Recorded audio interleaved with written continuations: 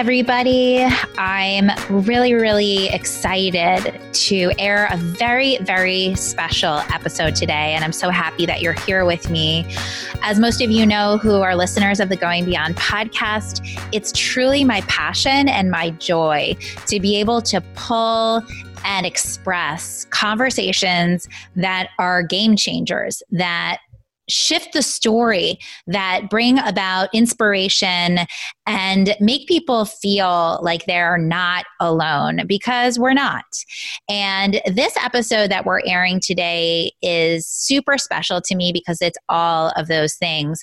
For those of you that have been following me and hanging out, you know that spending time with women one-on-one in vulnerable conversations is a place that I thrive. It's a place that I want to be. And I feel somehow like I am living my mission on the planet when I'm in those conversations.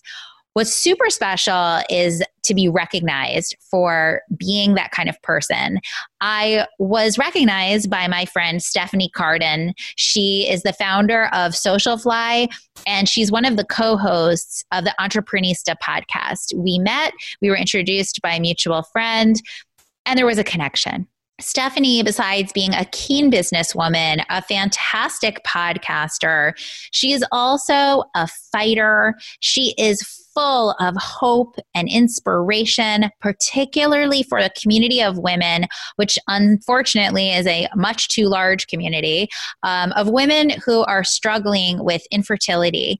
This month is National Infertility Month, and Stephanie wanted to finally tell her story in a way that felt supportive, that felt honest and raw. And she wanted to do it on her own platform, on the Entreprenista podcast.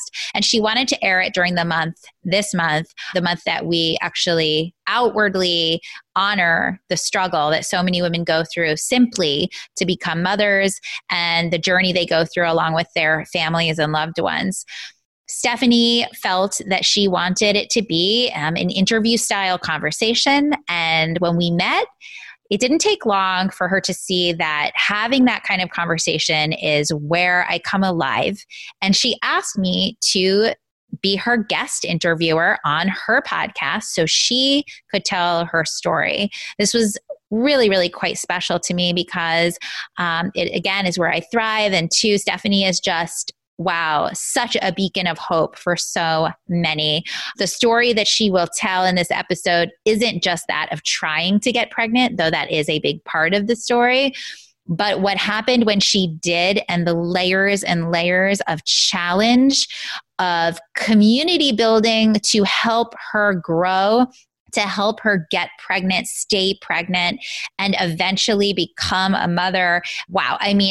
I cried. I always cry, but I cried in this episode hearing Stephanie's tough account of all of the pain, but also, wow, all of the beauty that can come from a challenge that is this heartfelt and this desired. Because as we know, all women that want to be mothers and put everything they have, their bodies, their minds, their finances, their hopes, their dreams, into eventually having a baby, it's a fight like none other. So we decided that in honor of National Infertility Month, we would air this episode here on the Going Beyond podcast because it's a story that should be told. We need stories of hope at this time, especially at a time like this pandemic where if we wanted to, we could feel like the world was ending or our life is changing as we knew it, or why are we here? But these stories remind us that the power of positive thinking, the power of leaning into your intuition, and the power of hope is like no other. Again, I was so honored to be recognized for my love of sharing vulnerable, touching stories. I am honored to be Stephanie's friend and to help her open up to her journey. And I know that you're going to really love this episode because there is so much in it. Enjoy, share it with the people in your life who have gone through this journey themselves or are going through it, and know that you are not alone. Enjoy. Randy, I am so glad that we are here together today to finally share my story and what I went through over the past 2+ years. I actually feel like hot inside of my body, even just starting to talk about it. And, you know, we met through our mutual podcast producer, Mark, who thought it would be great for us to connect. And when you came to my office a couple of months ago and, you know, started sharing more about yourself and your podcast and the stories that you've shared, I knew in that moment that you were the one to share my story. And I'm just so glad to finally do this, because I just, you know, I always say I just want to help as many people as possible through what I went through. That means a lot to me. I'm really, really, really honored to sit here with you and be a part of the moment that you'll have to just tell your story, because there's really nothing more powerful, nothing more healing for both parties that get to not only share, but listen. I would say that creating vulnerable, safe storytelling spaces is part of my reason why. It's part of why I have the podcast I have, the Going Beyond podcast. It's where I get to bring women on that I know have powerful stories to tell. And I'm always surprised by whatever comes out. It's always beyond, no pun intended, beyond what I assumed it would be. And similarly, when I met you, I really thought I was coming for, I don't know, some kind of business connection. And yeah, there is business and collaboration and support, which has been wonderful. But actually, when you meet honest, kindred spirit, like, you know, there is more to it than just the business. And that's, I think, what you hope every meeting turns into, right? But not every meeting does. Just one of those instant connections. Definitely. I also think there's that mom connection too. I think when you go through the journey, whatever your journey is to become a mom or become a parent, like you just get it, and you just are able to connect to people in a different way. But absolutely. I was reflecting with you recently that, you know, we were questioning why now, you know, why are you ready to tell your story now? And being a mom myself of a 4-year-old and an 8-year-old, having a little bit of an inflection point, being able to look back and see how time passes and what happens over time, you realize that as you creep closer to certain milestones, and for you getting closer to that 1-year point of actually having your baby, you do start to reach a point of coming back to yourself in a certain kind of way and being ready to exhale a little bit and be ready to share what you've learned and what you've grown from. And your story is so intense and so powerful that it means somehow even more for you to be ready to really go back and talk about all of the moments and how it landed you here to this moment. So again, I just feel really privileged to be able to sit with you and just roll with this moment. Yeah. So where do we begin? How do we even start this? I guess maybe if you want to begin with the moment that you knew you were ready to start going for becoming, you know, a parent. Yeah. Like you're obviously a businesswoman. You have a lot of things going on in your life. You've established a successful business, and then you want to become a mother. So maybe reflecting a little bit on that moment and what you walked into. So I always knew I wanted to be a mom from my longest childhood memories. Like I remember being, 5 years old and playing with dolls and pretending that I was a mom. And my mom had her private practice, speech pathology practice out of our house back when I was younger. And I remember the parents would bring their kids for speech therapy, and they would have younger siblings, and they would be in our family room with the baby. And I would go downstairs and get to hold the little babies. And I just remember always just wanting to have a baby and to be a mom. So that was just always part of my DNA and who I was, even as I continued to get older and throughout my life. It was just everything I wanted, every choice I made in my career was about how can I work hard enough to set my life up to know that I can have a family and have the means to take care of a child. That was always my mentality my entire life. And I know some people, don't realize until later in life that they might want to start a family. I just knew from the time I was so young that I wanted to be a mom. So when my husband and I first got married, I remember I said to him, my biggest fear in life is not being able to become a parent or having difficulty becoming a mom. And I had vocalized that to him.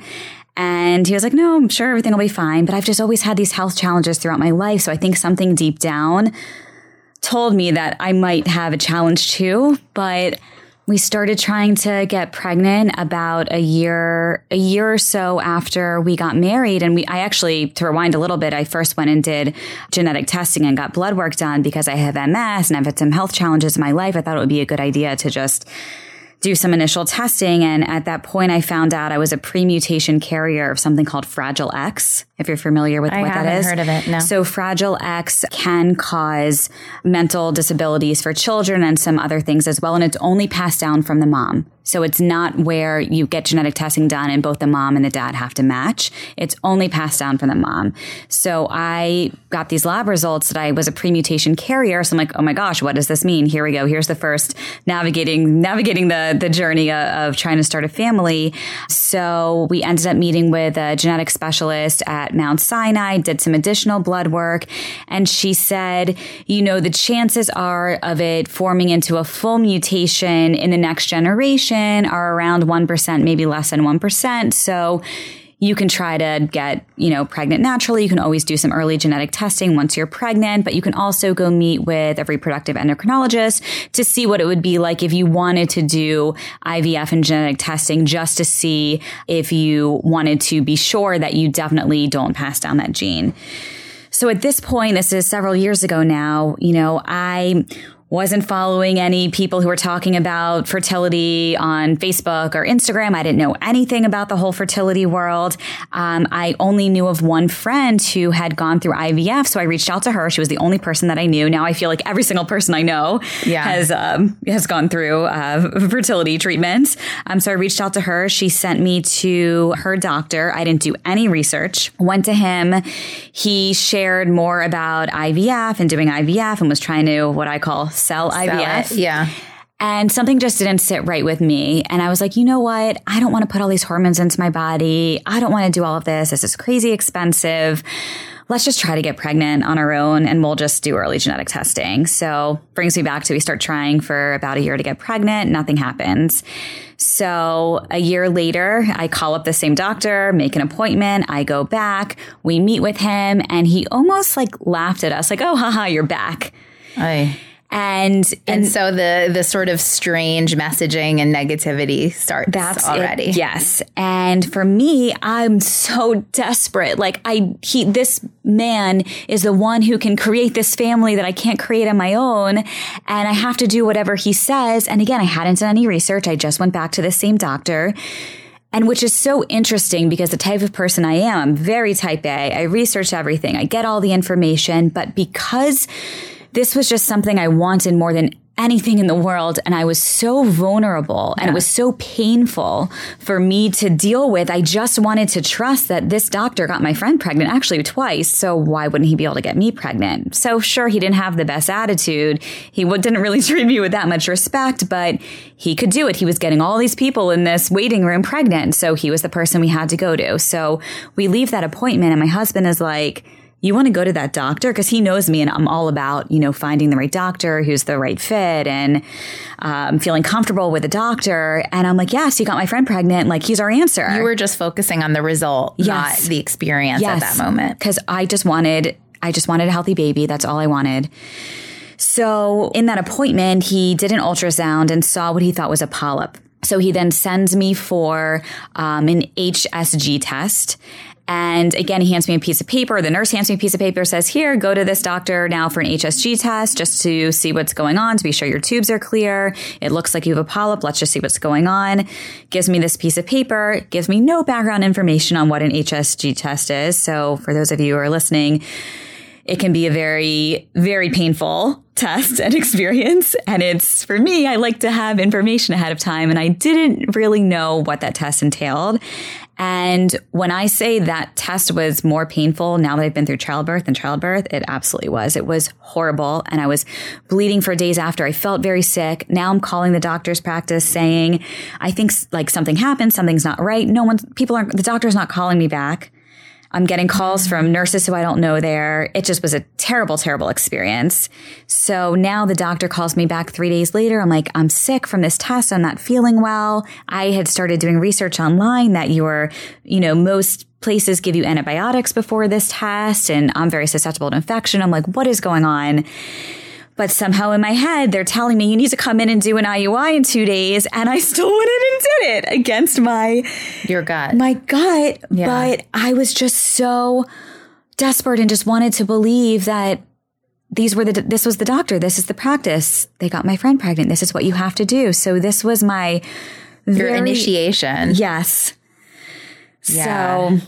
Wow. Well, I think what's really important about the moment that you're talking about is how needy and emotional and vulnerable women can be in this moment, and how the medical system and so many doctors, not all, but so many, can really lose sight of the human being in front of them. I also hear you talking a lot about listening to your intuition and learning that lesson quickly. Yes. And this became a reoccurring theme, particularly in my fertility experience. So I still went in and did the IUI and had an infection, and I still did this IUI, and I had a polyp. So the whole thing didn't make sense, but I just went in and did the IUI because that's what they said to do. And the next week, got my period. The IUI didn't work. And that was the moment when I knew I'm not going back to this place. This just does not make sense. What am I doing? And at that moment, actually it was about a week before, I had breakfast with a friend in business, and I shared what I was going through, and he shared with me, oh, one of my good friends is actually an RE. He started CCRM Fertility in New York City. I'm happy to make an intro. And this is before the negative pregnancy test. And I was like, well, I just had an IUI. I want to see if it works. God forbid it's in it, and then I'll take the intro. So the minute I got my period, literally the minute I got my period, I went to my phone, I texted him, I said, can you make that intro? Yeah. And he sent me an email intro to a different doctor, and the doctor responded within 10 minutes. And I'm like, all right. Okay. Now we're talking. Yes. Yeah. Responsive. This is what I need. Made an appointment, and then went in the next week to meet with this other doctor, and I did feel an instant connection with this doctor. Greg and I went to meet with him. We spent about an hour and a half sharing our history, really now trying to understand the whole process. The two fertility clinics were night and day. It was just a better vibe. I felt right. Okay, I think we might be in the right place now. And so is this where you ended up staying? This is. I did end up staying here. And look, it was not perfect. No, I don't hear many perfect stories, to be honest, because it's not a perfect system. It's not. And, I think we could have a whole other probably 5-hour long podcast about, the issues of fertility treatment. Exactly. And there's so much that, has to be fixed there. And my good friend Andrea, who runs the site and company Pregnantish, she's actually when I ended up publicly sharing my fertility journey, she gave me, that platform and that voice to be able to share in her platform. But she's someone who's really working on fixing what's wrong in the industry. So there's definitely... There's a lot there. It's such a mixture of just putting business before people. Yep. Not paying attention to the real humanity of the moments. Also, I find it amazing that in the medical profession, you wouldn't come to understand a person's unique physical needs. Yes. Someone like yourself that had some other conditions that probably were worthy of mentioning. So, those kinds of things are always just so shocking. I know. And that's, and we'll get to this, but the biggest lessons and what I've learned through the fertility process and what I share with so many who are going through it is if you're having issues getting pregnant and you end up at a reproductive doctor, there's some underlying issue of why you're not getting pregnant. figure out what those issues are first and treat those before just jumping into treatments. Because if you can solve those, you actually might not need further treatments. It could be as simple as taking certain supplements or just diagnosing a certain issue to know what you're treating before, spending all of this time, money, resources, pain, agony, everything on going through fertility treatment. I know a lot of people that have gone in so many different directions, whether it's, acupuncture, integrative nutrition, or all kinds of explorations to get to the root of how to find their balance or their fertility or what have you. And my God, you hear so many different stories and some successes and some non-successes, but I agree with you, worthy of exploring your health first. Yes. And I did all of that. I did, acupuncture. I did every single thing that people would tell you to try to do to have all of these treatments work. I was not going to leave anything untouched. If there was something that could help us get pregnant and stay pregnant, I was going to try that. But again, in the early days of starting my fertility treatments, I was still very naive and very vulnerable. And it actually wasn't until I publicly shared through Instagram and Facebook what we were going through that I felt this weight lift off of me. Like, I can come out of the closet really and share what I've actually been going through and not carrying this pain every day. And then it actually became empowering because it became this two-way dialogue. It wasn't me just sharing, going for another IUI today. Here's what's happening. It was, asking for advice, sharing my story, getting that feedback from people. And Randy, I would not have gotten pregnant or stayed pregnant if it was not for sharing on social media, on Facebook and on Instagram and connecting with certain people who ended up connecting me to other doctors who help diagnose other issues, especially in the early days and during the fertility process. Like my transfer probably would never have worked if I didn't go to a doctor through a friend that I met through Instagram who's now a good friend. Wow. Well, yeah, social media has a very interesting part of your story, which we're going to get to. Okay, so you stay with this doctor, you begin the process. How long did it take you to actually conceive? So the first step, the doctor said to us in that first meeting, you have a polyp. It really doesn't make sense to start any treatments until you get rid of the polyp. So he's like, I can do the surgery or you can go to another specialist for it. Like he really wasn't giving us the hard sell on anything. What he said was, this needs to be treated. I don't know why this other doctor tried to do an IUI when you have a polyp because you're probably not going to get pregnant if you have a uterine polyp. So I agreed with him, like, yes, let's treat what's going on so I can get pregnant. He does a procedure to remove the polyps, and we thought I had one polyp because that's what it showed on the HSG test. He went into the procedure, came out of surgery, and he tells me that my entire uterine lining is covered in polyps and shows me these pictures. Wow. And I'm freaking out because I'm thinking, oh my God. First of all, I don't know the first thing about, what does that mean that your entire uterine lining is covered in polyps? I'm thinking, like, how do you know I don't have something more serious? And he did say, we sent everything out to be biopsied, but it's probably fine. So they took everything out. He took everything out, and then he sent it out to be biopsied. And I'm thinking, oh my God, does this mean that I could have, cancer? My aunt passed away from ovarian cancer. So all of these things are going through my mind. Like, what does this mean? And is something terribly wrong with me and I'm never going to be able to become a mom? And he assured me everything's probably fine. We're just sending it out just to be sure. So I get a call about a week or a week and a half later, and he says, sent the biopsy out. It came back that you have something called endometritis. So, when a doctor's calling you, I'm sitting in my office and now I'm Googling as he's typing. I'm typing endometritis. Like, what is endometritis? I've heard of endometriosis, but I actually don't even really know what endometriosis is at this point. So he explains that it's an infection. He's going to call in 10 days of doxycycline. So again, I say, okay, he's the doctor. He knows 10 days of doxycycline. Okay. I just listen to what he says. I didn't actually do a lot of research because I just trusted what he said was going to solve the problem. Take the doxycycline that month. We start the process and do an IUI. And I just assume I took the doxycycline, no more infection, because that's what happens when you take antibiotics, right? No. So we do an IUI, doesn't work. The next month, we do another IUI. It doesn't work. I say to the doctor, do you think I might still have this infection? No. You took 10 days of antibiotics, you don't. And I say, okay. Another IUI. You know how this story goes. Yeah. So we do four IUIs that don't work. And I had said before the last IUI, I said, can we be sure I don't have this infection? Because I just have this feeling, like I know my body. I just have this feeling I still have this infection, and that's why I'm not getting pregnant. Because at this point now I had started to do like real research on what endometritis was. So he said, it looks like we're going to have to do IVF. So let's start the process of IVF. And when we do your egg retrieval, we'll do another biopsy and you'll see you probably don't have this infection. So now we start the process of IVF, and you probably know where I'm going with this story.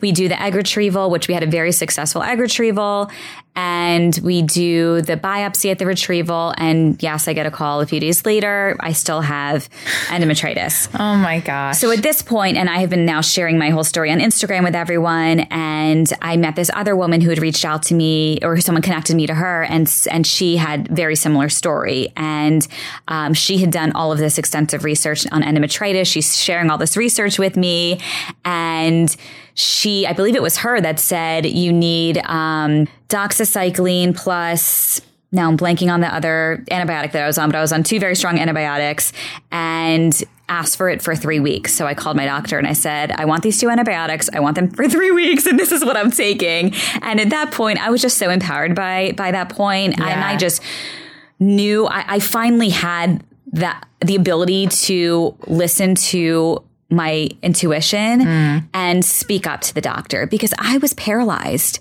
Yeah. I was paralyzed for so long with these doctors. That's what fear will do. Yeah. And I'm not trying to demonize medical doctors. There are amazing doctors out there, but it does reveal how that level of fear will silence you, and it does become a power dynamic. Yeah. So, I mean, in a way, it's amazing that you were able to find your voice as quickly as you did, even though it probably felt like a very long time. It was way too long. Well, in my case, I will say I don't feel like I really found my voice until my son was like a few years old. So I feel like credit to you. You hadn't even actually had a baby yet, and you found your voice.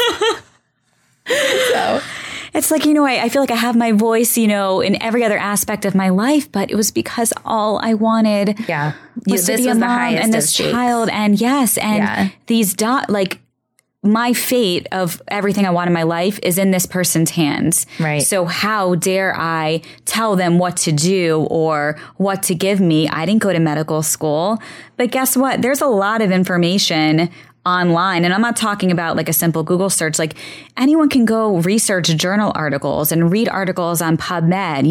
You don't have to have a degree as a doctor to read a journal article and understand what medications can work and not work. And you shouldn't have to feel intimidated by sharing that information with a doctor, which I will say, with this doctor, I was sharing, I read this about endometritis, and he did send back an email to me at one point during this process that was and I won't share exactly what he said, but it was not okay. And it put me down as an advocate for myself and as a woman. And it, put me into a little bit of a frenzy, and to the point where all I had left to do at this point in our fertility process was to go in and get a transfer. And I just had to block out my feelings and go in and do it because I was so upset by something that he said to me.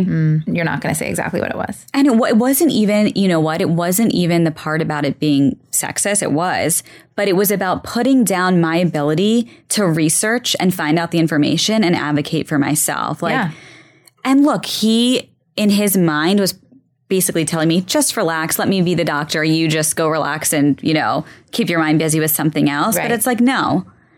But that level of detail in particular kind of adds a whole other feeling to it. He could have said, listen, I'm your doctor. Trust me, try to relax. I'm going to but instead he went to the other level of being offensive. Yeah. Yeah. I feel you. Okay. So, something I learned through that experience, and I've, have an incredible therapist too, which I feel like everyone needs a good therapist. Yeah, everyone does need a good therapist. And, after that experience with this doctor who now had my beautiful embryos in his freezer And now I'm upset about this event that has just happened. And she shared with me, and something that I carry with me every single day is, doctors and people, everyone, we're all trying to do the best that we can with the knowledge and information that we have. He was doing the best he could do in that moment. He wasn't trying to upset me. That wasn't his goal. Right. That's just how he happens to communicate and carry himself. And it doesn't make it okay. But I have just now learned to, and especially through everything that then later happened in the pregnancy and, dealing with all different types of doctors through our journey there, these doctors are just trying to do the best they can do with what they know. They can. And I also think that, this is just like my own statement. Yeah.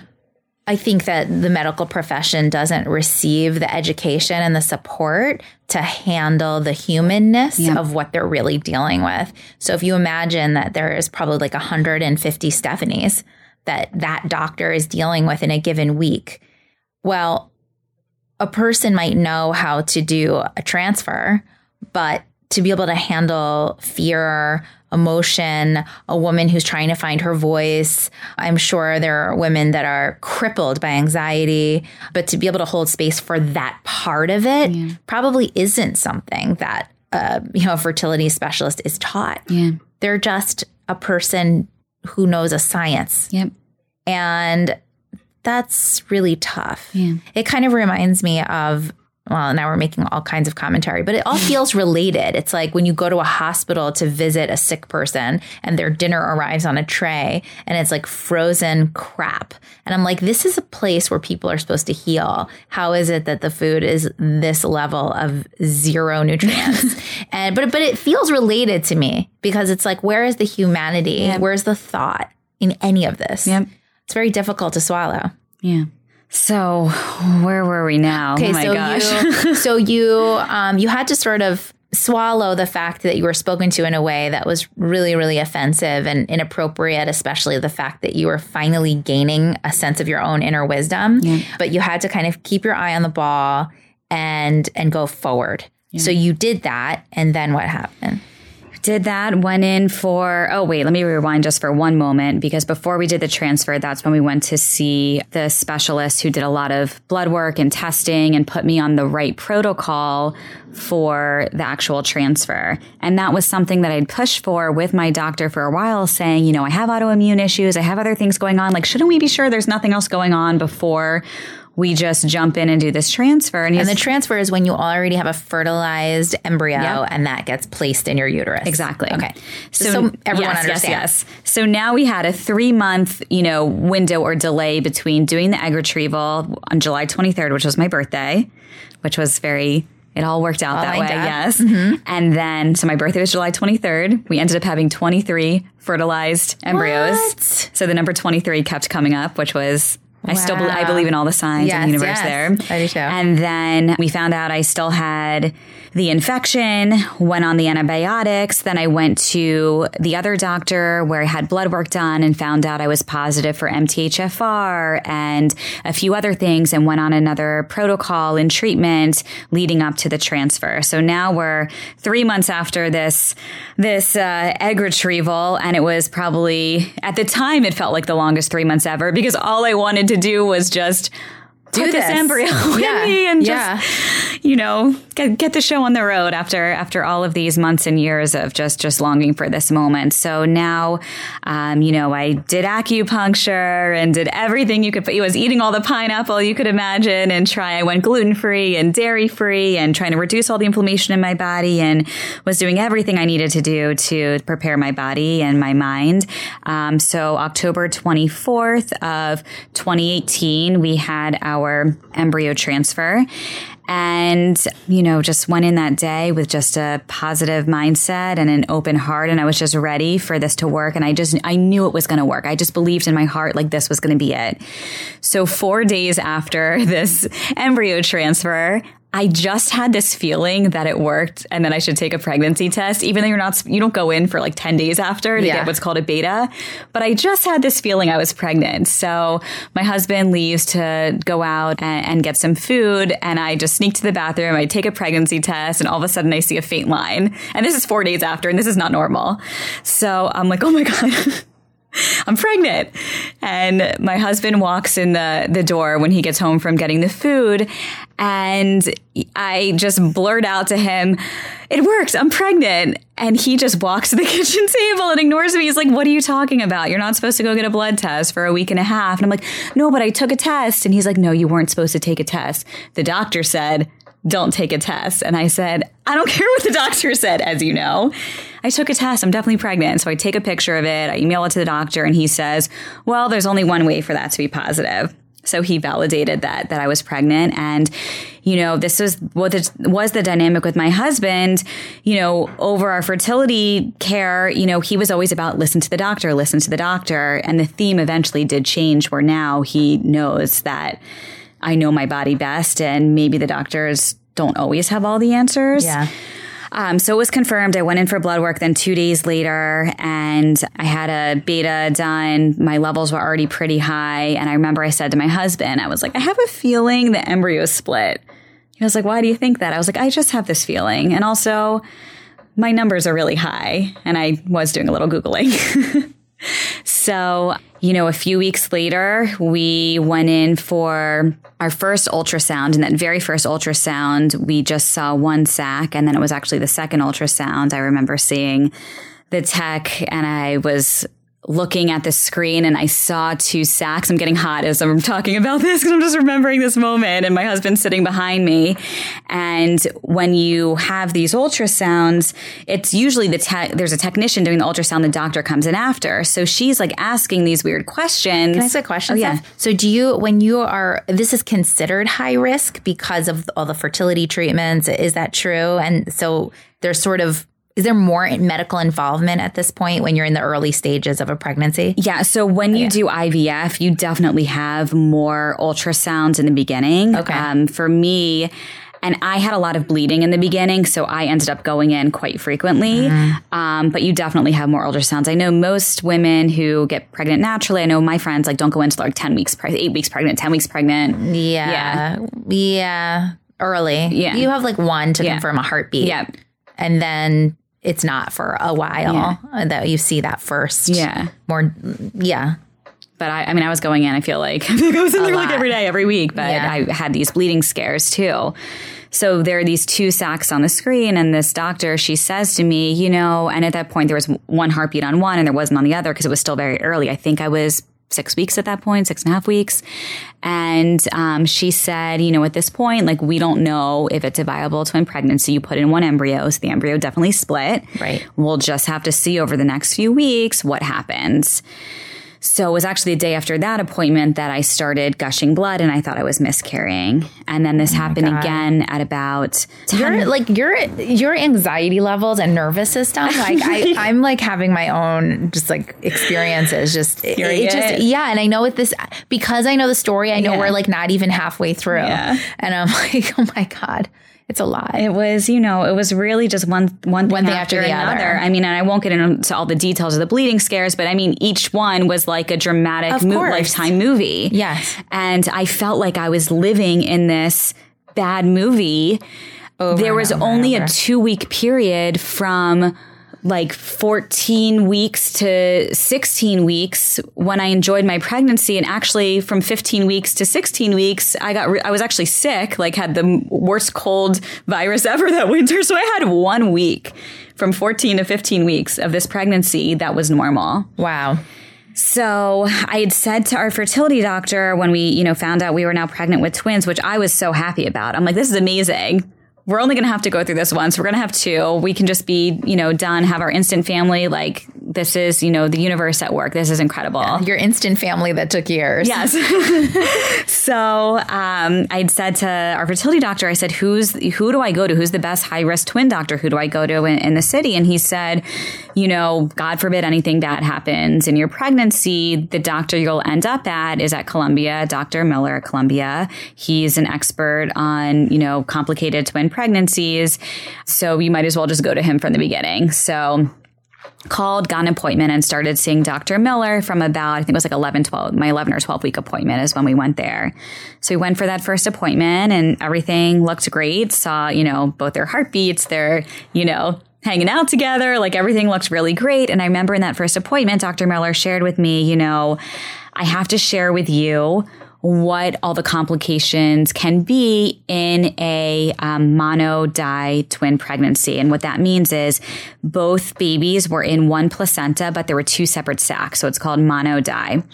And he started sharing things like twin-to-twin transfusion and cords being placed in the wrong place. And I remember almost similar to how I feel in this moment, we're now just getting really hot. And I did start like tearing up because I didn't want to hear anything negative. Yeah. Like anything negative that could be out there. Like that was not happening to us. I'm only putting positive vibes into the universe, not happening. So I did not research anything. I went home, went about our day and was just going to enjoy this pregnancy. How could any of that stuff happen? We had already been through so much, right? Like why would that ever happen? Yeah. So a few weeks later, we go back for our 16 and a half week appointment, which was to be the early anatomy scan. And the tech said the scan was going to take a while for a few reasons. There's twins, so it's, you know, double time for the scan, and they have to look at every single part of the anatomy to be sure everything is developing well. And my doctor shared with me a few weeks prior that he wasn't going to be at this appointment because he had something at the hospital that day that he would send another doctor to review the scan that day. So she finishes the scan. It's about an hour and a half, and all of a sudden, Dr. Miller walks into the room. And when I see him walk in, my heart just sinks because I just knew in that moment, like, why is he here? Like, he told me he wasn't going to be here. Mm. And I remember he just walks in. He's like, hey, I was like, you're not supposed to be here. And he said, hey, well, I just need to come talk to you about a few things. I need to do your scan right now.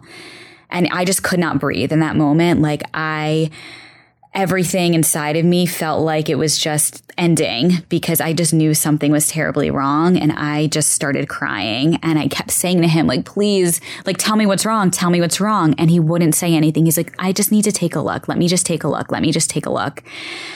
And that was probably the worst few minutes of my life. But then I'm thinking about everything that happened next. So there was a lot of really bad, worse moments. And he said, you know, it looks like you do have the start of twin-to-twin transfusion, but why don't you get dressed, come back to my office, and we're going to talk about everything. So my husband and I go back into his office, and he starts, you know, drawing things on a piece of paper, and I'm just like not comprehending anything because how can you in those moments? Like you're being told your children have this horrible disease that your options at that point are to terminate one of your children to try to save the other children or to do an emergency surgery. Like, what do you do? So twin-to-twin transfusion is where the two babies' blood circulates back and forth to each other because there's one placenta. And they start sharing this blood supply. It essentially gets crossed. And what they can do to try to stop it is do this laser ablation surgery where they go in through your belly, through your placenta with a laser, and you're awake for it. They numb you and try to cauterize these vessels to stop the twin-to-twin transfusion. But there's no guarantee that either twin can survive. Yep. He was just, you know, giving us statistics in that moment. And I don't remember what the exact numbers were, but it was something like, you know, there's a 70% chance if you do the surgery that at least one twin will make it. Or maybe it was 80% or 60%. I don't know what the percentages were. He was throwing out all these percentages. And I remember I kept saying, well, what would you do? And he would say, you know, like, I can't tell you what to do. Yeah. I can just tell you, you know, based on what I see and based on numbers. And, you know, here's where I'll tell you that something that I have learned in business that really helped me in this moment was never make a very important decision in a split second in a moment without doing research and collecting as much information as possible. So we left that appointment. And of course, I was actually supposed to go speak at an event at MasterCard that day. And I kept saying to my doctor, my husband, I'm supposed to be getting picked up from here right now to go speak somewhere. And then my doctor was like, I don't think that's a good idea. So right. So the option to do nothing was not an option. The option to do nothing would mean we would likely lose both of them. Okay. So in utero? Yes. Okay. So that was an option, but that's not really an option. Okay. So the option at that point was we can terminate one of the twins to try to save the other twin because they still can't guarantee that would work, or we can try to do the surgery to save both of them. And I remember I said, like, is there a chance the surgery can work to save both of them? And he said, there's a chance. And I remember his voice didn't seem that hopeful because our twin Emmy, who ended up not making it after the surgery, her cord was attached at the wrong place and her blood flow was already starting to go in reverse. So they were already able to see which twin had the stronger flow, I guess you could say. And had the better chance, yes. So I can see that. Okay. So we left that appointment. I was just in shock. And because I hadn't done any research about twin-to-twin transfusion a few weeks prior when he told us about this, now I knew I had to do my research. Yeah. But the first thing I did was I went to Facebook and I typed in TTTS and twin-to-twin transfusion, just as I did, going through fertility treatments. I joined Facebook groups. I joined this TTTS Facebook group and was connected immediately. I shared my story and what was going on. And the women in this group responded to me within seconds. Wow. People offering their advice, information from their experiences and what they went through. And this one woman sent me a DM and said, I have to connect you to this woman, Carolyn. She also went to the same doctor at Columbia. Like, I'm sure she'd be willing to speak to you. So within 12 hours, I was on the phone with this woman. Wow. And we still talk and text all the time. And we've met a few times. She's absolutely incredible. But she took us back to that moment when she was in that same room with Dr. Miller in this boardroom looking room. And I said, I'm like, how did you make these decisions? How did you figure out what to do? And she luckily has two healthy, beautiful twin boys that she fought so hard for, but she walked us through the surgery and what to expect. And she was absolutely, absolutely incredible. And so many of the women I met through this group, I ended up having calls with so they could advise me and help me understand what to do. Wow. Can you imagine this whole experience without that level of support? No, I'm telling you, I probably would not have my daughter. I know I would not have my daughter without these communities. I wouldn't. Well, it's interesting because I just take a pause to reflect on this, because so much of the isolation that we feel, I would say everybody in some way, shape, or form, but definitely women as they become mothers, I think is because we don't live in the village anymore. Mm-hmm. We don't live in, the apartment buildings. My family grew up in Brooklyn.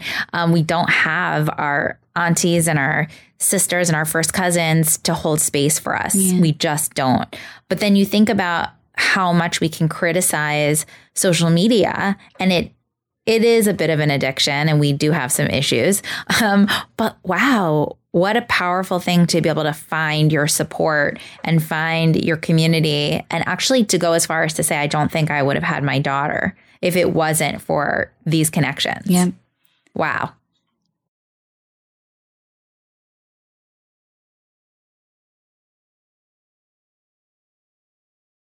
So thank God for social media. And I don't want it to be lost about how interesting it is that you have a social media agency, that's your business and you've conducted business, but actually you're now experiencing its power for positive, which is amazing. So I just want to just do a quick recap. So we've gone through basically years of infertility, the journey of finally getting to the root of what was ailing to prevent you from getting pregnant. And finally you get pregnant. You're having twins, only to discover at about 16 weeks that there's this rare issue with the babies exchanging blood between each other. And you have this profound and difficult decision to make of how to move forward to hopefully save both of them, one of them. And it's one of the biggest decisions of your life, if not the biggest. And I think it's just a really important moment to just take a breath and just pause on that, because, wow, not all of us have to make decisions like that in our lives where we know our entire future, the future of our family, is truly on the line. Yeah, I remember just saying over and over again, no one should ever have to make these type of decisions. Yeah. It's just so horrible to, how do you decide, how do I choose to end the life of one of my children? I couldn't wrap my head around how anyone can make these choices. And I would say to these women who I was talking to on the phone, who I met through these Facebook groups, like, how do you make these choices? And I think I even said to the doctor too, like, how do your patients make these decisions? Like, what do they think about? What do they do? Like, how do you figure it out? And I mean, I think it just goes back to like trusting in your heart and your gut and your intuition and what you feel like, you know, deep down what the right answer is. And we all have unique abilities to hear that. We come from different value systems. We have a sense of what we can and cannot handle. And that's our own unique answer. I've learned that too. Yeah, no, absolutely. We went back for another appointment that Friday. And after that appointment, we knew there was urgency there and we made the decision we had to do the surgery. So that Monday we were scheduled for the surgery to try to save both of our babies. And that was on February 4th of 2019. Wow. And so what did you have a sense of in terms of, now that you agreed to go forward, what the process would be like from there? So it's really all such a blur because, you know, I'm going to share now, obviously, all the complications that happen after the surgery, but I don't really remember being told of what could happen. And when you're going through such a traumatic time and having to make these decisions no one should ever have to make, like something happens, I think, to your brain to protect you. Yeah, survival. Yes. And it's really, yes, exactly. It's hard. It's hard to remember. So, and again, that's your brain protecting you from everything that. Yeah. Your brain is protecting itself from the pain. Yeah. So, you know, we have the surgery that Monday, and the surgery was actually extremely traumatic because when I went into the operating room, and I'm already extremely nervous, and I was, you know, being prepped for the surgery in the same area where women were having C-sections and were being brought into recovery and their babies are coming out, and I'm laying there. Oh my God. Why is this freaking me out? Why do they? Yeah. So that's something I've already talked to the hospital there that needs to be changed because there's a lot of women who are going in for surgeries while they're pregnant, and it's the same area where you're being brought out after you have a baby after a C-section. Babies are being brought in over there. So I'm hearing these babies crying, and I'm just laying there before the surgery, just tears strolling down my face because that's all I wanted. And here you are yet again. I'm trying to save these babies right now. So I go in for the surgery, and I tell the anesthesiologist, you know, my IV, it's really bothering me. Like it's really burning. It's hurting. Like I feel like something's wrong with it. So the anesthesiologist is like, oh, I'm going to put some lidocaine through your IV. I didn't know what lidocaine was. He put some lidocaine through the IV, and all of a sudden I have this reaction, which I didn't know was to the lidocaine, but I couldn't breathe. So now I'm laying on the operating table, and I had already had the epidural or spinal tap because they were numbing me. I was going to be awake for the surgery.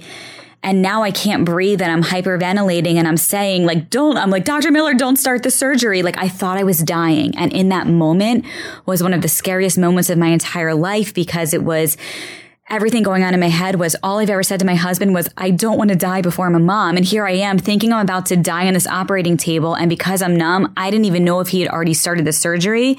And here I can't breathe and I feel like I'm going to die. Oh my God. And let alone what the panic must have been doing to you. That was the worst part of the surgery was before now they even started because of that experience. I had just had a reaction to this medication. So they put a mask on me, have me take deep breaths, and just have to let this lidocaine get through my system. Now I know I have reactions to lidocaine. So that was not a great way to learn. But now I have to lay there for an hour to have this procedure. And my husband couldn't be in there. The resident, I just held his hand. I was squeezing his hand the entire surgery, and he could see the screen, and there was a drape up, and I was just having him talk to me. And he could see the babies on the screen because they put a camera through with the laser. Wow. So I was like, just tell me they're okay. And I was just having him talk to me to just try to keep me calm through the surgery. So we finished the surgery, and Dr. Miller says, you know, there's still 2 heartbeats. And I was just praying and staying positive that they would that they were both going to make it. So the surgery basically did, just in like one sentence, like it did what? It stopped the twin-to-twin transfusion. So the laser was cauterizing, I believe that's how you say it, the blood vessels to stop the blood flow from being shared. Okay. So now I'm wheeled back into recovery. And now I have to spend the night at the hospital to be able to go back up to have an ultrasound the next day to check on the babies to see how they were doing. And I knew through, the women who I met through this Facebook group that those first, 12 hours are the most critical of how they're going to do, because it's a very traumatic surgery for both of them. So we went up the next morning at about 9 a.m. and the technician starts doing the ultrasound.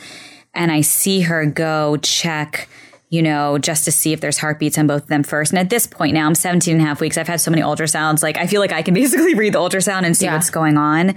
So I knew right away when she went over to Emmy, and I saw there wasn't a heartbeat there right away. And I just started crying and saying, we tried. Like, we tried everything we could to save her, and at least we tried.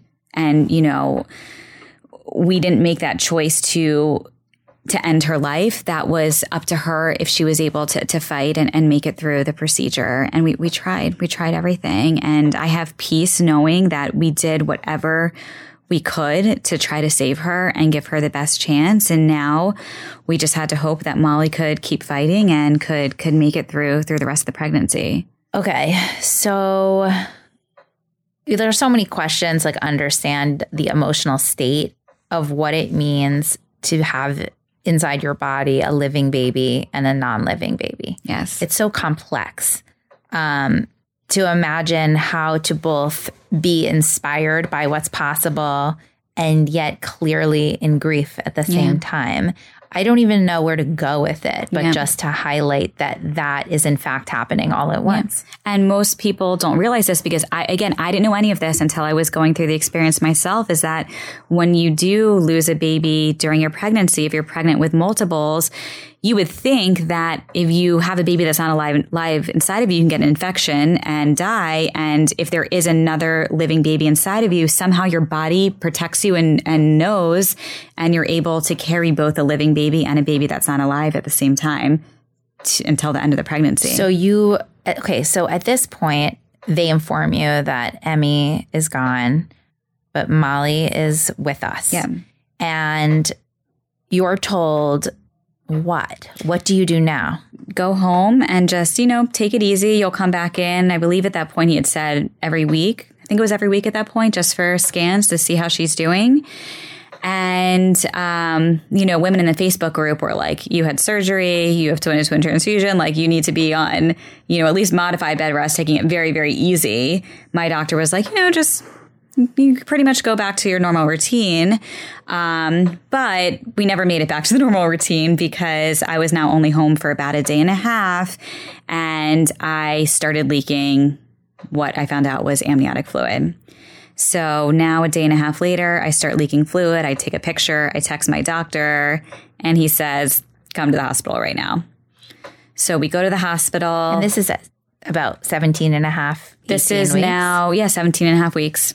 And we go to the hospital, and he wasn't there. This is now nighttime. And they tell me in triage, like, seems like you're ruptured, like it tested positive for amniotic fluid. And again, like, I don't even remember being told that could happen. I'm sure I was, but, through everything, I didn't know. I didn't remember that from the surgery, you can rupture and not the amniotic sac. Rupture the sac. So they said, you're probably going to go into labor in the next, 24 to 48 hours. Like, this is probably going to be the end of your pregnancy. And I'm just hysterical. Like, how can this be? Yeah. How can this happen? Like, we've already been through so much. We've made it so far. Like, how can this be? So I'm in the hospital now. And of course, I go to my Facebook group. Yep. And I post exactly what's going on in real time. And someone in the group comments, you're ruptured. You need to join the PPROM group for women who rupture. and to get all the information from there. And she had something similar happen. She ruptured from her twin-to-twin transfusion surgery. So then she joined the PPROM group, and that's when she got all the resources about PPROM, which is premature rupture of your membranes. So I joined this PPROM group, and I post what happens, and instantly I have replies from everyone saying, if there's a heartbeat, there's hope. Babies can survive without amniotic fluid. And I'm like, what? How is this possible? Like, I'm being told in the hospital right now that my pregnancy is about to end. And actually the next day I'm being told, you know, even if you don't go into labor, most people at this point typically will terminate your pregnancy because babies need amniotic fluid to survive. And I'm like, well, all of these people in the Facebook group are telling me there's thousands of people in here that their babies made it without amniotic fluid. So what am I supposed to believe? What's happening? And they were explaining, you know, the whole procedure and what you would have to do to end a pregnancy, and hearing about, you know, if I did continue with the pregnancy, her lungs would never develop because we were so early, and babies need fluid from 18 to 23 weeks to develop their lungs. And she was going to have this horrible quality of life, like every single horrible thing. And I just like couldn't comprehend everything, and I hadn't gone into labor. So I said, I want to go home. So I went home, and then another day later, now I start like leaking like blood, and it's looking like not good. So now I'm, you know, freaking out, like, okay, am I going into labor? Because I was cramping, leaking blood now, message my doctor. Now I'm back at the hospital. Now I spend another few days in the hospital this time. And again, I'm hearing the same thing. Most people terminate at this point. You're at a very high risk of getting an infection once you're ruptured, which is true. But again, I'm in this Facebook group, and I'm talking to these women every single day. And, you know, I'm sharing pictures of like what it's looking like, everything that I'm leaking. And they're like, the same thing with us, but we made it till 28 weeks, 30 weeks, 33 weeks. Like, your baby can make it if you do all of these different things. There's no guarantee, but you can at least try. So I tell them after a few days, okay, I want to go home. Like, I'm not ending this pregnancy. And this now went on for a few weeks. I was going in for twice a week appointments, and every week I was being told, you know, you still have an opportunity to end your pregnancy. In New York State, you can end a pregnancy till a certain number of weeks. And finally, at 21 weeks, my husband says, we're not ending this pregnancy. Like, what do we do now? So our doctor says, you know, there is a program here at Columbia called the Comfort Care Program. I'm going to introduce you to the head neonatologist. We meet with this woman, Dr. Paravicini, who we call our guardian angel. And she finally was the first doctor that gave us hope and said, if you can hold on till at least 28 weeks pregnant, you know, we have a level 4 NICU. I've seen these babies without amniotic fluid make it. And these OBs, they don't know everything. They treat the moms. Their job is to make sure the mom stays safe. There's liability that's involved. Always. And if you can make it till at least 28 weeks, she was giving me all these different percentages. So now I had in my head, okay, just got to make it to 28 weeks. Right. So the next step, though, at this point was actually making it till 23 weeks. Then I could go inpatient to be monitored.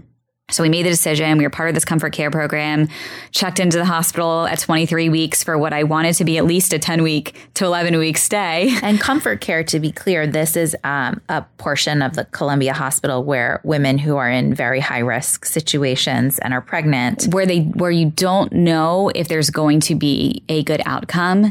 It's a special program that allows families to be part of that program where you can still deliver the baby. There may be a good outcome. In many cases, they know that there's going to be a life-limiting condition and that the baby may not survive. And they want to give every baby and family the best quality of life, even if it's a short life for the child. So they have a very beautiful, incredible program that I'm now very involved in through my experience because of what they were able to do for us. And we, thank goodness, had, you know, a beautiful outcome, but we did not know. Every single day I was in the hospital, we had no idea what the actual outcome was going to be. Right. I just believed in my heart that Molly was going to make it. Like, I just knew, like, if she was holding on, even with no fluid, and I'd go up for these scans twice a week, and they were the most depressing things ever because there's no fluid. I couldn't even see the baby. I couldn't even see her. You couldn't? No, because you need fluid in an ultrasound. That's what makes you able to see the baby in an ultrasound. I didn't realize that. Okay. So, I mean, but they could see enough of her her growth and her vitals? Yes, because you could like see kind of an outline. I'll show you what some of these ultrasounds look like. And sometimes there'd be like a little tiny like pocket of fluid, like a centimeter of fluid. And when I say a centimeter pocket, I mean like a little droplet of fluid, not like the entire, ultrasound area looking like there's fluid in it. So again, I'm talking to these women on Facebook every single day and I'm understanding their ultrasounds and what they've learned. And I remember someone saying, if it looks like there's fluid by their face, that's a good thing because then they might be swallowing the fluid and then their lungs are developing. So every ultrasound, I'm like, can I make out her mouth to see if there's a tiny little bit of fluid there? Wow. And I remember at one point I did see a tiny little bit of fluid by her face. And I said to the doctor, she's definitely swallowing that fluid. Like she's going to be great. And he's like, okay. You know what's interesting? I'm reflecting, this is what I do, but I'm reflecting on, how often obviously you were going for the big win, which is your baby being born and healthy. But talk about reflecting on the little wins. It's like each day was an accomplishment that you got through each day, and each little increment of her growth was a huge accomplishment. It's like really, if you think about, what mindfulness or presence is, it's like, it really is that ability to celebrate these little things. And so often we're so lost in the big. Yep. It's like, what a reality check. I celebrated every single day and every single moment. And my mantra was every day pregnant is a good day. Every day pregnant is a good day. And something that I hadn't even shared yet is one of the women who I met through the PPROM Facebook group. We connected through Facebook. We chatted. I shared more about the Comfort Care program at Columbia. She ended up also coming to Columbia through our conversations and meeting Dr. Pervicini. So we spent 10 weeks together in the hospital. We had the same due date. We were under very similar circumstances. She was not pregnant with twins, but ruptured. And we had each other through this whole journey for 10 weeks in the hospital. And having a friend and a new friend, but someone who was like this instant best friend to go through this experience with.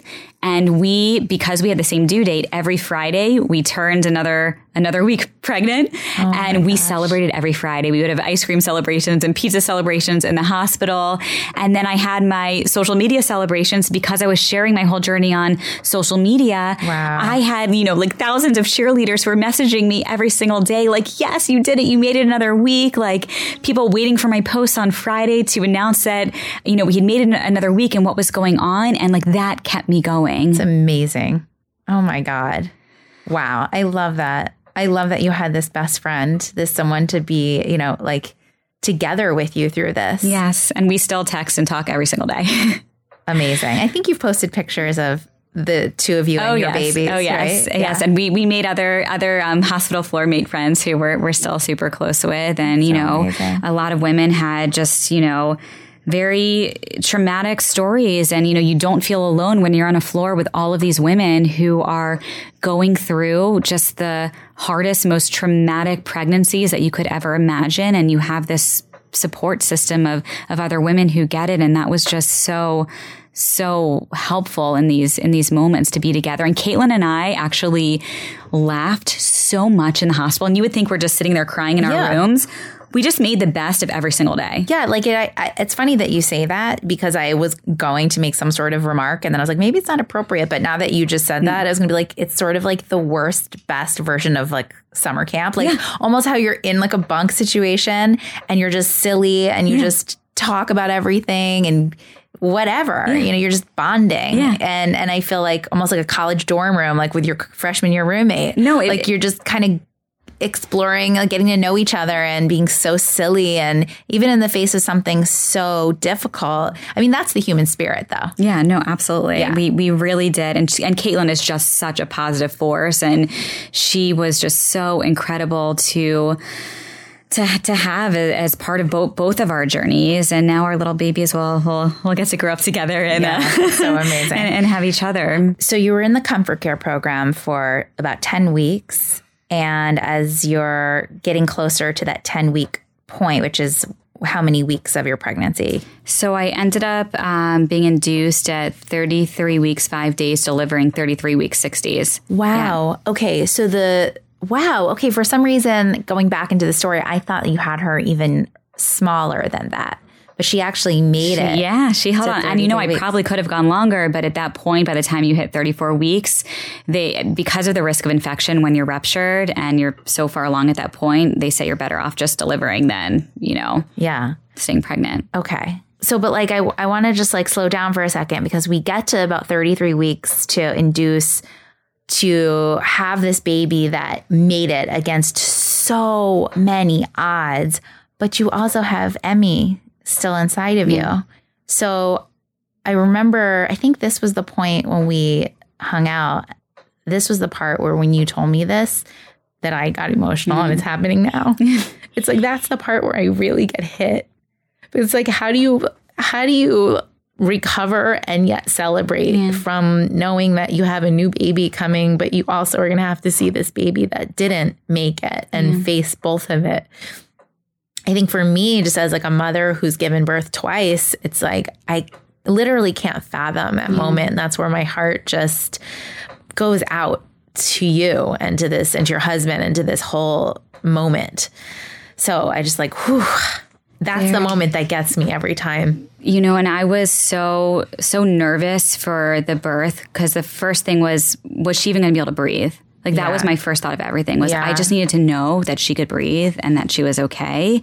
And then it was, once I know they're taking her and they're taking care of her, now how do we grieve and say goodbye to our other child? And we also didn't know what condition she would be in. Yeah. And that's, again, going back to Facebook groups, I was in another group of people who lost a child and were in similar situations, to understand like what would her condition be like? And I was told by some people that sometimes the babies, when they're lost between 17 and 20 weeks, can actually be reabsorbed into the placenta.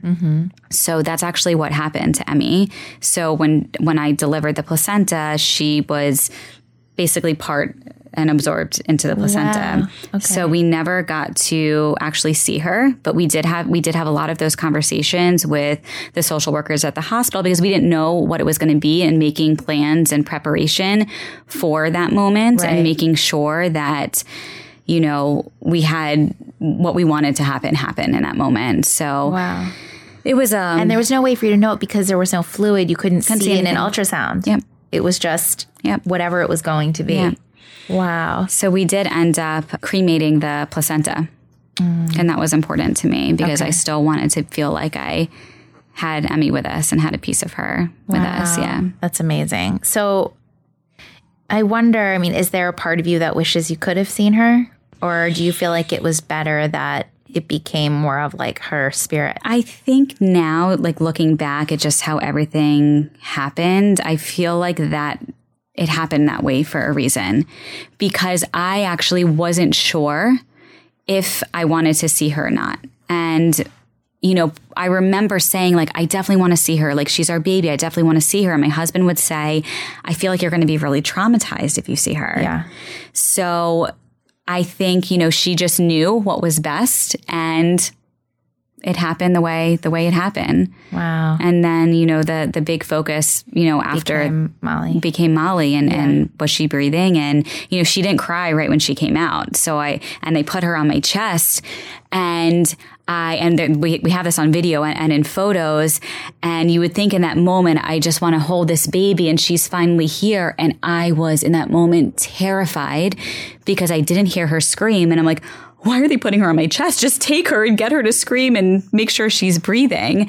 So they put her on my chest, and I just say to the nurse, is she okay? Is she okay? Just take her. Just take her. Like, I didn't want her. I wanted them to take her to be sure that she was okay. And I wanted them to just tell me she was okay, because I couldn't tell if she was breathing. So it took about a minute or so, and they had to get all, the fluid out from her. Ironically, somehow she had whatever she had inside of her that they suck out. And then I finally heard like a little cry, and they just kept saying, she's great. She's okay. She's okay. And I'm just bawling and saying like, I knew it. Like, I knew she would be okay. And like that moment. And I'm so grateful that, somehow I remember at some point I'd handed my phone to someone right before I pushed, and our social worker was there, and she was taking video, and our doula was actually taking photos. And I'm so glad I just have this moment and experience captured, because it was a long time leading up to that moment. And Seriously. For her to be okay. And look, Caitlin had her baby 3 days before, Torben 3 days before, and he was okay. Wow. So now, Torben was okay. Of course, Molly was going to be okay. Like that was the only option. Like I just knew it. And my doctor, he had induced me the night before, but he had done an overnight, so he didn't deliver me. But I called him within like 30 minutes of her being born. I think I FaceTime him and I was like, she's here and she's breathing and she's fine. And I remember he was like, really? Like he just couldn't believe it. And I hear him crying. I'm like, I told everyone. I told you guys my child would breathe. She would be okay. And she's perfect and amazing. And somehow she only spent 2 weeks in the NICU. Wow. And just had a little assistance the first week on some CPAP just so she didn't have to work as hard to breathe because she was a preemie. Yeah. And she is doing incredibly well, has no issues, had no fluid for 17 and a half weeks. And I fought for this child. We fought for this child. Everyone on social media fought for this child. Wow. And she's here because of Facebook and Instagram. Wow. Molly for president. Yes. I mean, really, I wonder what this girl's future is going to be, because talk about somebody who fought to be here and was meant to be here. Yeah. Oh, my God. So some of my questions for you, I mean, and I happen to be a person who's really fascinated by the topic of healing and trauma. It's something I spend a lot of time thinking about. It happens to be something that arrives on my podcast a lot, and I go into those subjects. For whatever reason, it's like on my plate. And, it's interesting, like it hasn't been that long, actually, since you've been through this. And I think as somebody who has gone through my own losses and my own traumas, I look back and I think 1 year, 2 years, it's still so fresh. Now I can look back on things that have happened. I'm like, it's over a decade. And I'm like, okay, I can have some reflection. So you're still not that far out from all of these really, really intense, profound experiences, both difficult and beautiful, and how they intertwine with each other. So maybe you can talk a little bit about the process of healing and the process of coming to terms with this journey that you've been on. I've had medical challenges, I feel like, my entire life. I think I maybe shared this with you that I also have MS. And I feel like I've always just been dealing with stuff. And somehow all of these experiences that I've had throughout my life, I've always said, how can I turn this into something positive? So I think a lot of my healing has come from, for some reason, I was dealt this hand and, it's awful going through it in the moment. But if there's a way to help other people through my experience and my journey, like that's all I want to do, because I know how hard it was going through fertility and then going through this traumatic pregnancy. And so many people helped me and my husband along the way. How can I take what I've been through and continue to provide hope and inspiration to other people that are going through this? Because this is happening to women and families every single day. They're getting diagnosed with infertility or, a complication in their pregnancy, or as specific as what I had, TTTS and PPROM. How can I help and provide hope? Because there is hope. And the answer might not always be just listening to the first doctor who gives you information. It might be crowdsourcing information and trusting in your heart and fighting for your family. But if I can provide that to people, like that's what I feel like is healing me. And also I have this beautiful, healthy child every single day. So she gives me so much, perspective. And yes, I've been through all of this crap and shit, and I wouldn't wish this upon anyone, but I'm so grateful every day. And I feel like she has helped me heal over these past few months because I have her, and I know like every second of every traumatic, horrible, terrible moment that we went through, and there was a lot of them, like every single day, it was all worth it. And I just stayed very focused and very focused on staying positive, because I know how important it is to train your mind and train your brain. And you can will things to happen. I believe it. I do too. I mean, now I know why you're also a successful business person, because it's actually the same diligence and deliberate effort over and over and over again. I mean, I also just want to give you so much credit. Also, anybody who comes onto your Instagram will see that you keep Emmy's spirit alive. She is a part of your life. You talk about her, you give voice to her and her beautiful spirit.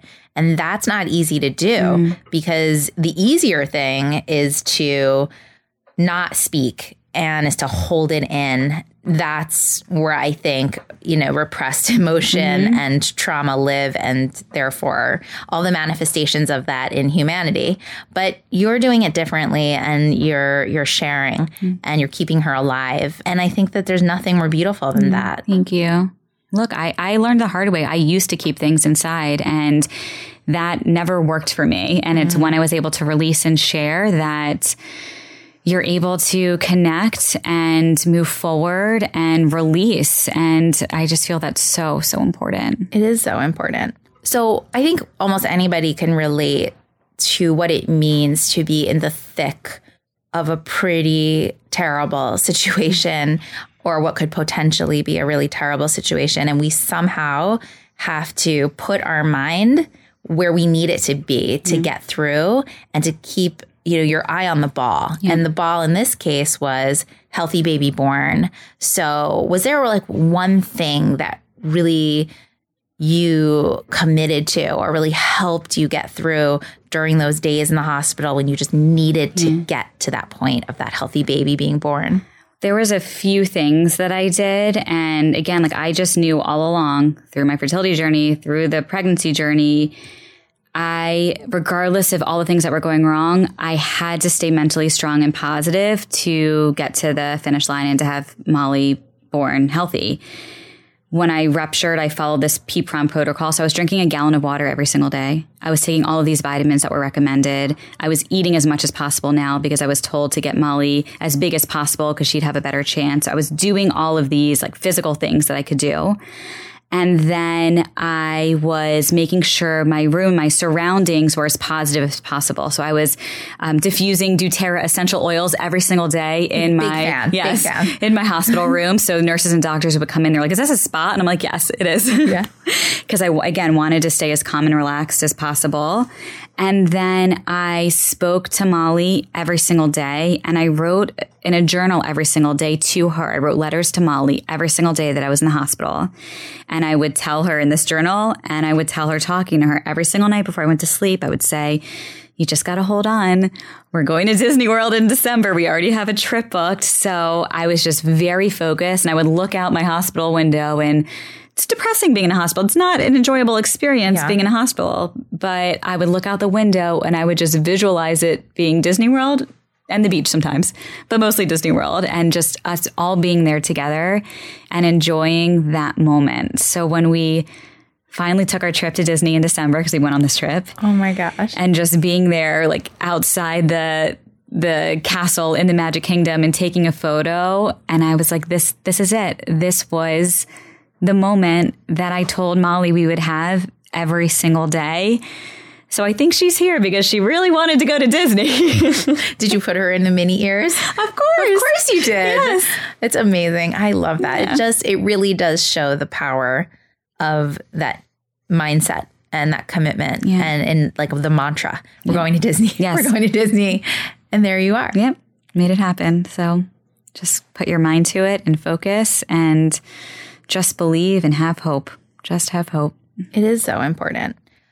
I'm convinced that most troubles in the world can be healed if women are sticking together. Yes. It's really true. I mean, no offense to the men. We love them too, and we do need them. But there is something incredibly powerful when women are banding together, supporting each other. There's a level of connectivity and sensitivity that I think is at the core of possibility. Yeah. I learned a really interesting fact in a conversation I had yesterday with a woman who's in the cannabis industry, but she's at the core an environmentalist. And she told me, this is related to you, she told me that the cannabis plant, that any plant that becomes CBD or whatever is the healing component has to be a female plant. that it's only the female plants that have the healing components that we use for all of the, CBD hemp products that are now used for inflammation, for calming anxiety, for a sense of ease in all these systems. And that in fact, the plants that are male, that have the seed, are actually capable of destroying an entire crop and have to be kept away from the female plants. I say all of this to say that the female life force has incredible energy to heal. Yeah. And it even shows itself in plant life. That's so interesting. Very interesting. That it's part of your story. Yes. Look what these women did for you and what you're all doing for each other. Yeah. I just love Facebook groups so much. I can't. I owe my daughter into these Facebook groups. I mean, every single day. And I still go back and I post in these groups and, share hope. I'll go in there every couple of days and comment and help encourage women who are going through things right now, because people did that. People did that for me. People did that for us. And we just have to continue to help others. Yes, we do. Yeah. Well, I think you're amazing, Stephanie. I really do. I can't wait to meet Molly. Oh, yes, we have to have a play date. I feel like I kind of know her. From Instagram. This needs to happen. And I do know, because we share a lot of community as well, that you are a voice of positivity for this community, and it's very necessary. So I honor you, and thank you for letting me be part of you telling this really important story. Thank you for helping me share it. It was definitely a long time coming that I was, putting off until I really felt ready. And like I said, when I met you, I knew that this was going to be the right conversation and the way to do it. So it's amazing. But I'm the one that cried. No. I did a lot of crying yesterday. It's okay. It's okay. Sometimes when we're like sharing our story, we speak it from our strong space, and that's okay. And I held the space for the tears for today. Yeah. Thank you. Thank you, Steph.